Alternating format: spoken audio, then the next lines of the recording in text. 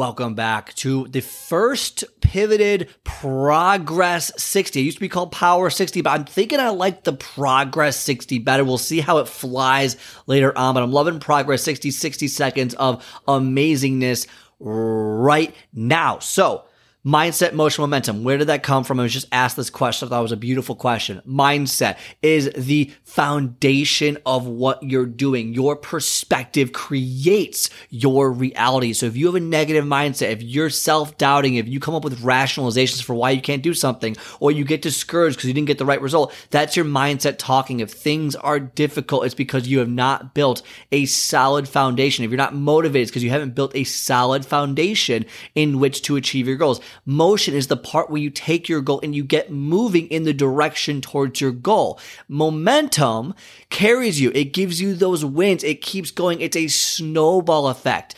Over and over, you get larger and larger and larger until eventually you hit the results that you want to hit. So mindset, motion, momentum. Use those three in order to change your life.